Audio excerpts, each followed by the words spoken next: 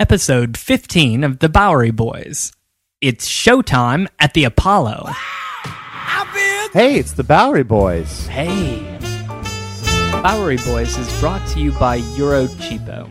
Eurocheapo editors personally visit and review the best budget hotels in Europe. Now with hotels in New York City. On the web at eurocheapo.com. Hello there, and welcome to the Bowery Boys. This is Greg Young. And this is Tom Myers. And we're glad to have you here for another week. I might sound a little funny to you this time. You always sound funny. Thanks. No, I mean, you always are funny. Oh, I've been a little under the weather, as you can tell. I've got my soul voice, my light jazz voice on. It works. I have to say, I'm kind of envious over here. Well, thanks. Maybe I'll get sick more often. Maybe I'll get sick every week. So I got my soul voice on, and actually, we're sitting so close to each other. Maybe I'll be sick next week. Probably. So anyway, we just happen to be doing for today's subject the Apollo Theater, and I've actually been wanting to do this one for a while. On our website that we do, BoweryBoysPodcast.com, we have a feature called Friday Night Fever, and every Friday we do the history of some famous nightclub in New York City from early Bowery days to up until the 90s. The Apollo Theater, I've always wanted to do there, but it didn't fit because it really is a class above all the nightclubs. It is a concert venue, but it's so influential. It's basically this and the Grand Ole Opry are basically the two most important musical venues in United States history. But this one has still managed to keep its originality, and it's fun, and you can still see it on television every Saturday. So we wanted to take a look at its history. So I'm sorry, I'm just so fascinated by your voice. It's so good. It's like a 2-pack a day voice. Oh, thanks. And finally, at the end of the show, we're going to read some of our letters from our listeners. So this will actually be the first podcast ever that will feature Ella Fitzgerald, James Brown, and you. And a woman named Catwoman from Brooklyn. So stay tuned. We're going to the Apollo.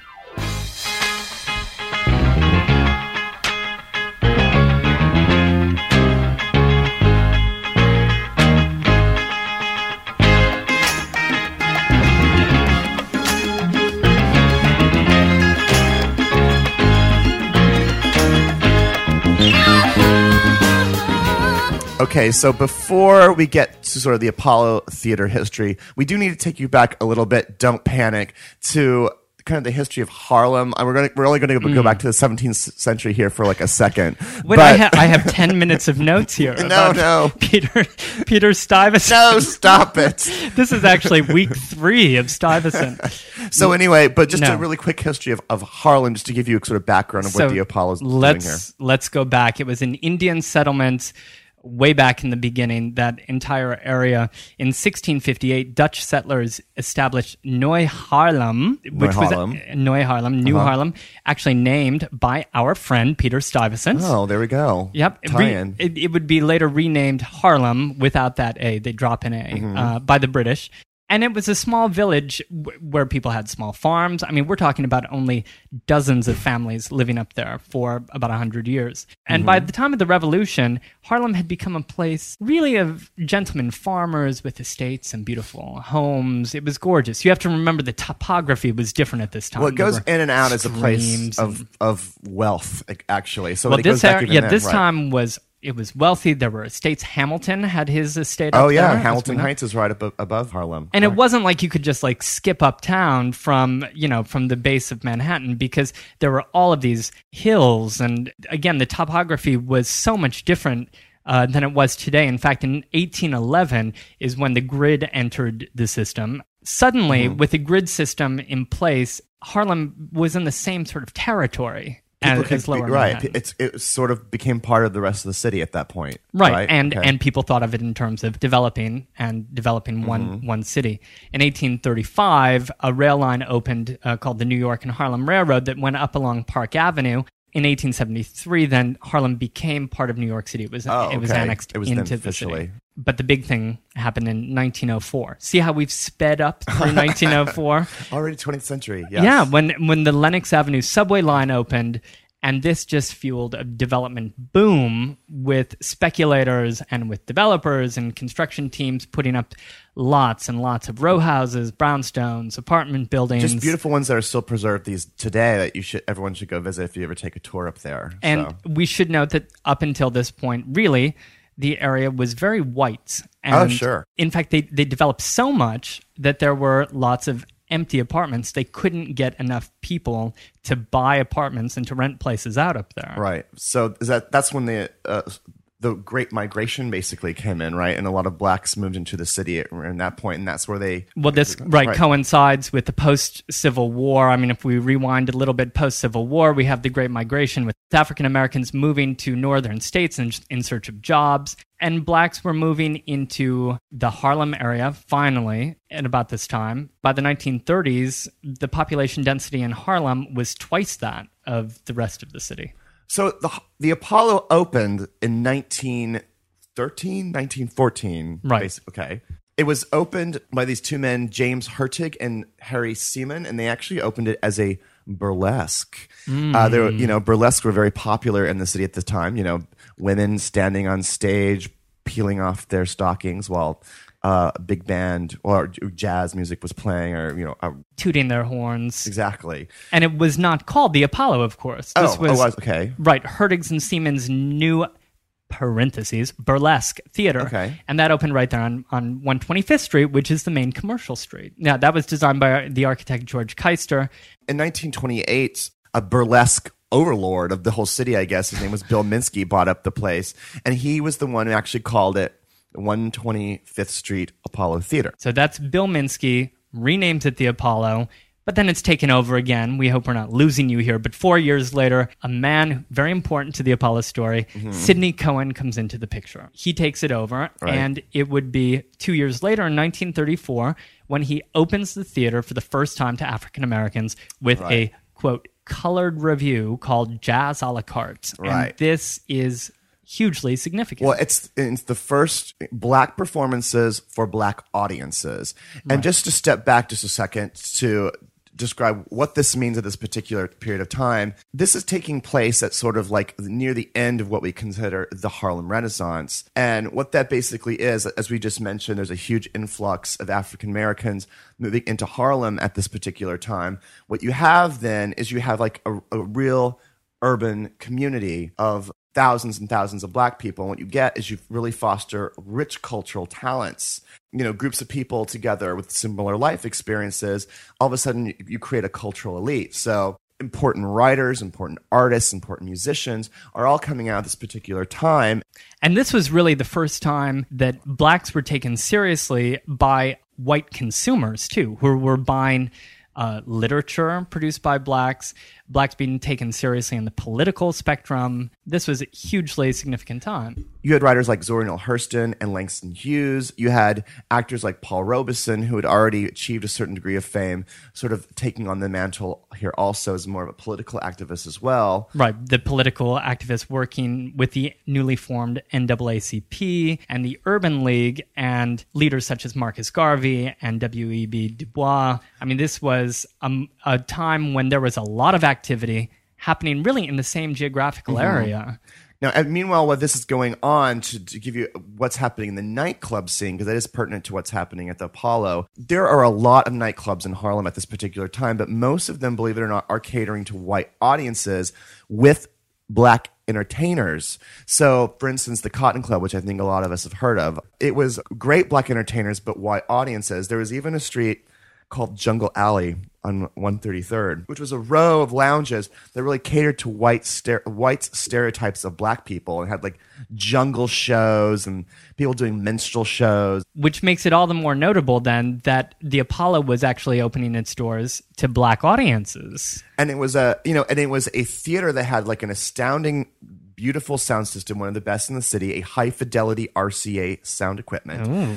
But it also had a night that would, of course, make it famous, and that would be called Amateur Night at the Apollo.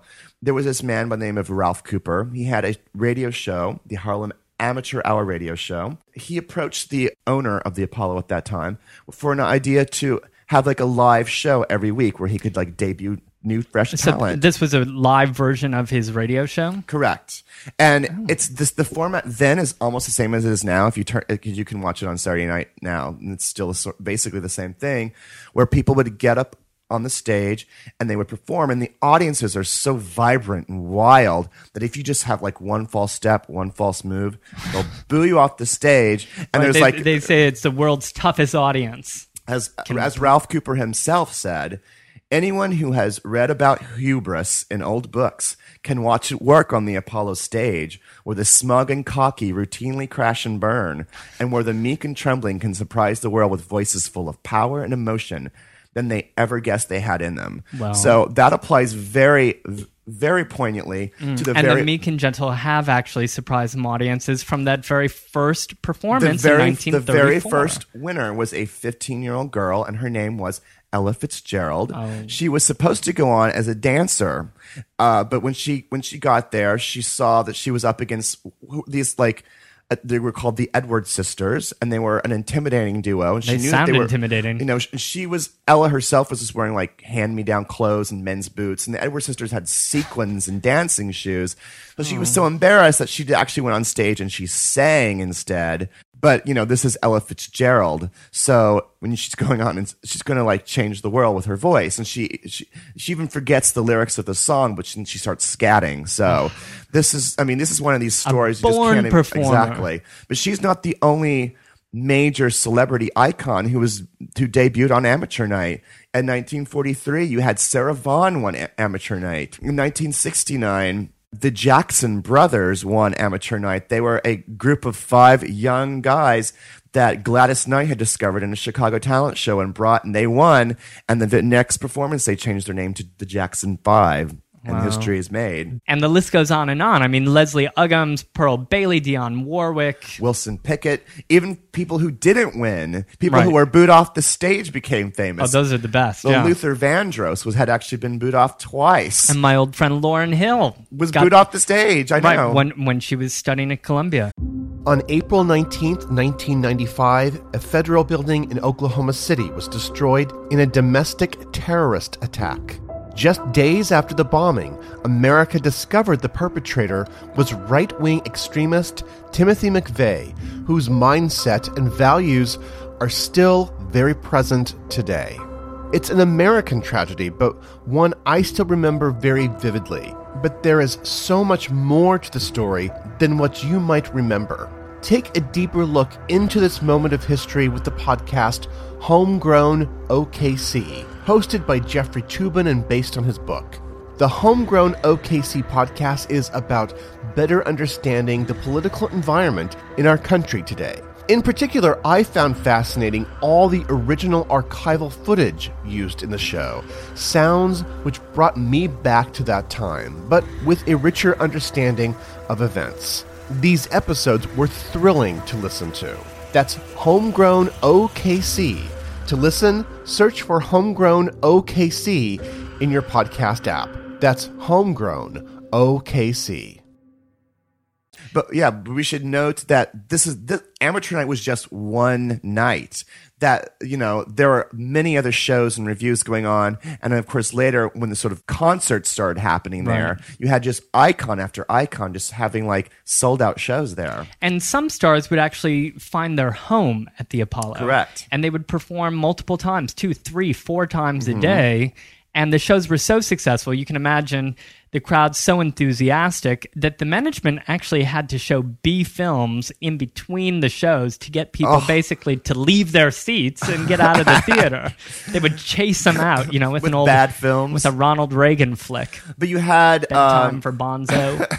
I mean, you had like these regular performers like Bill Cosby and Richard Pryor. Right. Moms Mabley was this female comedian who performed there for at least 20 years, who had basically had a regular home there. And so these were kind of vaudeville shows too, right? I mean, Correct. she wouldn't perform the entire show. She would probably have an act in with some others. Well, I think it was probably all different sorts of stuff. She was probably interspersed in a review of sorts. But Well, and this is, almost the ridiculous task here of recounting some of the big names names from the Apollo from the 20th century bet. because every major black star from the 20th century, for the most part, performed on the stage at the Apollo. In 1935, you had like Bessie Smith, and that was one of the first real big stars that performed there. In the 40s, you had Nat King Cole doing sold-out shows. Right. 1956, if you can believe this, Josephine Baker performed for several sold-out shows. You know, by that time, she's an old lady from her heyday in Paris in the 20s. Aretha Franklin, of course, had, you know, sold out weeks and weeks there in the 60s. And then they'd have other traveling shows, for instance, a traveling Motown review. In 1962, yeah, Berry Gordy. I mean, Motown wasn't these people weren't even stars yet, and you could go to the Motown Review and see these up and coming stars like the Supremes, Marvin Gaye, Smokey Robinson, little Stevie Wonder. You know, I mean, it wasn't all black performers. It wasn't all African American performers. There were even, you know, Buddy Holly performed there. Yes, but I thought I read that was often because people booked him because they thought he was black. That's you know, or is that just legend? No, that's very true. But even recently, like recent performers, I mean, there's all sorts of people who perform up there now.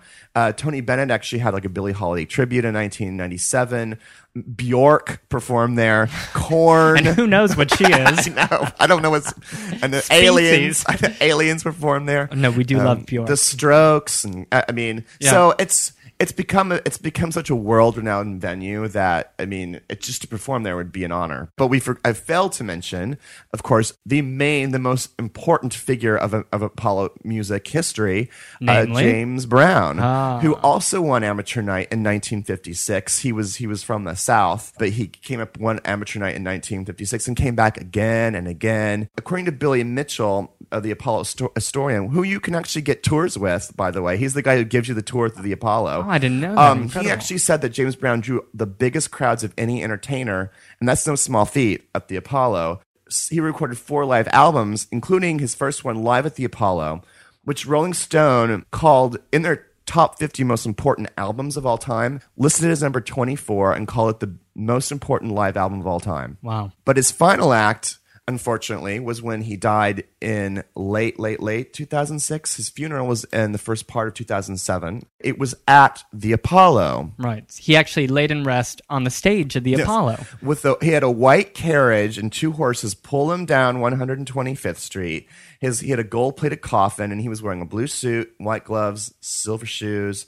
They believe it or not, had other funerals at the Apollo, but it was for employees. Ralph Cooper, who we mentioned, had his funeral at the Apollo, but he was the first performer, believe it or not. Wow. And the theater itself, during the race riots in the 60s, the Apollo was pretty much untouched. Right. Most historians agree that it was out of respect to the theater. In 1977, shows were actually discontinued, and the Apollo switched over to a movie theater, which didn't work very well, and the theater actually closed the next year and sat around until 1981 when it was bought by the former Manhattan Borough president, Percy Sutton. He purchased the Apollo and launched a renovation campaign and won it landmark status in 1983. And it was 4 years later, in 87, that Showtime at the Apollo, the TV show, started running on national TV. It's been in continuous run since then, and with so many different kinds of hosts. I mean, my personal favorite being Monique. And it's really done a lot, I think, to restore the reputation and... Because they still find stars. They're still finding people who become stars. Well, and people today who wouldn't even know who Billie Holiday is are familiar with the show because of its current... Right. I mean, American Idol wishes they could come up with, American Idol owes a lot to the Apollo Theater. Absolutely. In the 1990s, during the beginning of Harlem's second renaissance, under the leadership of then Mayor David Dinkins, entrepreneurs started opening up new businesses in Harlem, renovating buildings. Crime began to drop in the area. Once again, Harlem is experiencing another real estate boom.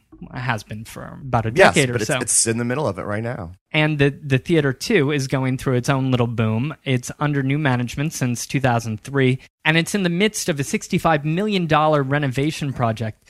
that's Wow. expected to be finished by December of next year, And I believe 2008. And you even went inside of it. You didn't get to take the tour or anything. Well, did we you? were both there, Well, I was at a different time. At a different time. same day, last Saturday. Because I happened to see the line for the tryouts for the amateur night, and Actually, that it was on wra- Saturday morning? That was Saturday. I was up there Saturday morning, and it was wrapped around the block. People singing, dancing, Wow, that's great. but you went inside and you saw the Right. I was there about 3 o'clock in the afternoon. Mm-hmm.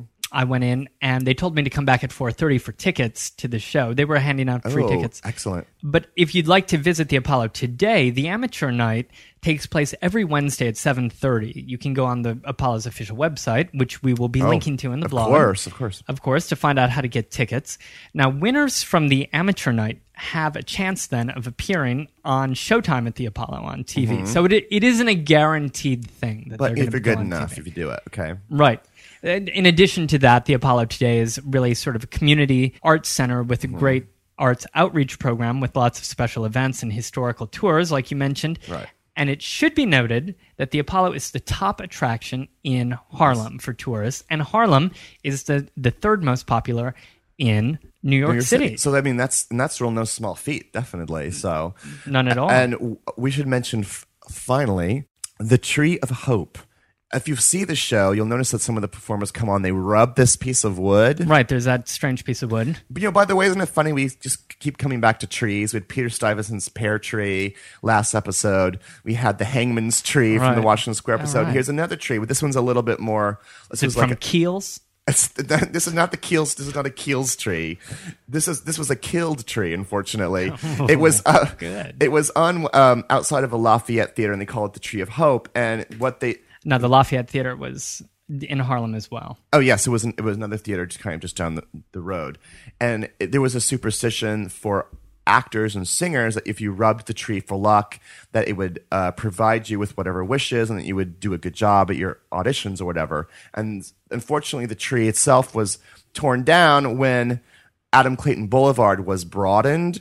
But before they chopped it down, Ralph Cooper took a little bit of it and he brought it to the stage. And so now all performers since the 30s have just rubbed or kissed it for luck before they went out to sing. A piece of respect or superstition, I guess. Yeah, but but look, it seems to work. All these performers have come from here, so maybe there's something to it. Wow.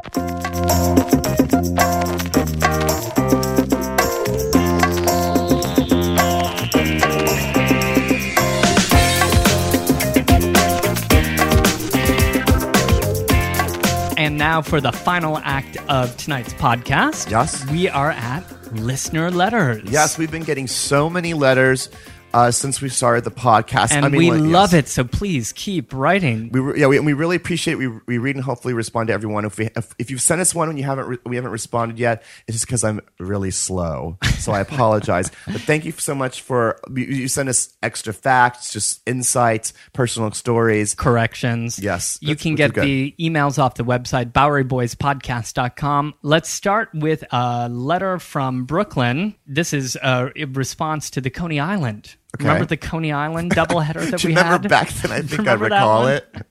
Yes. Well, she writes, before listening to the Bowery Boys Coney Island doubleheader, I was pretty torn up about the current situation. New Yorkers have been privy to conflicting reports about the beloved Playland's future for months. Talk about a nauseous ride. Clever, right? She Yes, continues, very. greedy characters from Coney Island's past have already proven capitalists and freaks can coexist. My suggestion? Replace shoot the freak with shoot the CEO. Imagine the crowds that would line up to spend every $7 of their hard-earned hourly minimum wages. Signed, Meow, Catwoman from Brooklyn. The Catwoman. What happened to have Meow indeed. I don't think I have any letters here from the Batman, so we're not fairly representing our city of Gotham. But I'd like to think that was Eartha Kitt writing from that the would be Carlisle. perfect, wouldn't it? I have a letter also about Coney Island. Yes? It's from Greg from Colorado. He writes, in your Coney Island two-parter, you mentioned the human roulette wheel. I live in Denver, and at one of our local amusement parks, Lakeside, they had a fun house that had one of these contraptions. I always called it the poker chip. Same concept. Pile on as many bodies as possible. Start it spinning and watch them fly.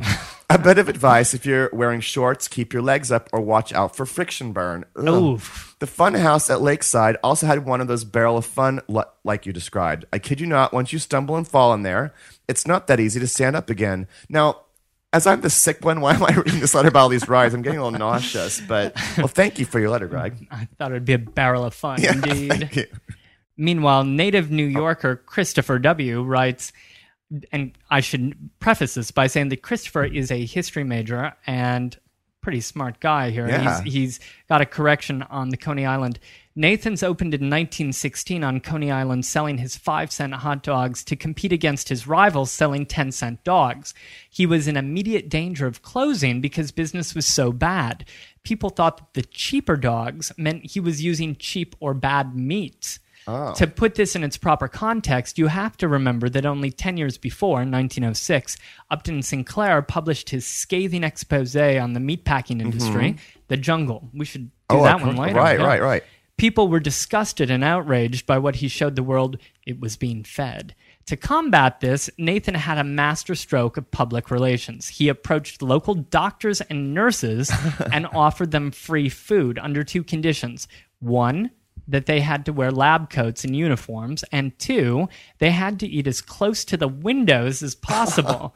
When pedestrians walking past the windows saw the doctors and nurses eating the 5-cent dogs, they thought that if these learned men and women were eating them, they must be all right. The rest is history. I wonder if one of these Nathan's dogs could cure my cold right now. I should go down and check. And finally, the final letter is it's about an older podcast on the Central Park Zoo. I was saving this one because this is incredible. This is James from Florida, but he actually worked at the Central Park Zoo. So I especially enjoyed your podcast on Central Park Zoo. I was the first keeper hired when the new Central Park Zoo was being built, so I have a strong interest in the topic. You mentioned that the new Central Park Zoo was built by the Wildlife Conservation Society, which was the New York Zoological Society at the time. Originally, I had started at the Bronx Zoo Bird Department. So he knows of whence he speaks. Right. So anyway, he brings up the gay penguins. You mentioned the penguins, Roy and Silo. These 2 birds were named after 2 people who worked at the zoo at the opening. Roy was named after Roy Riff, who was the first marine mammal trainer. Silo was named after Tony Brownie, who is still one of the supervisors at the zoo now. One of the keepers was kidding Tony about how much he was eating and said he was a virtual silo. So the name stuck, and we used to tease him about it. We named one of the first scarlet macaws Silo, but he and his mate were eventually sent to another zoo, so the name was then bestowed onto the penguin, who then, of course, eventually hooked up with Roy. And then very briefly, he also mentioned one of the fun parts about working at the Central Park Zoo was watching all the celebrities who stopped by the zoo. Everyone from Jackie O, Woody and Mia, Susan Sarandon and Tim Robbins, Barbara Streisand, and many would stop by with the kids to enjoy the zoo. They were always low-key and wanted to have fun with their families, so we always left them alone. I'm sure that there is still a celebrity parade every day. So you go to Just Central Park. another reason to go to the Central Park Zoo or to download the Central Park Zoo podcast. It's like seeing Barbara Streisand in person. So have a great New York week, whether you live here or not. See you next week.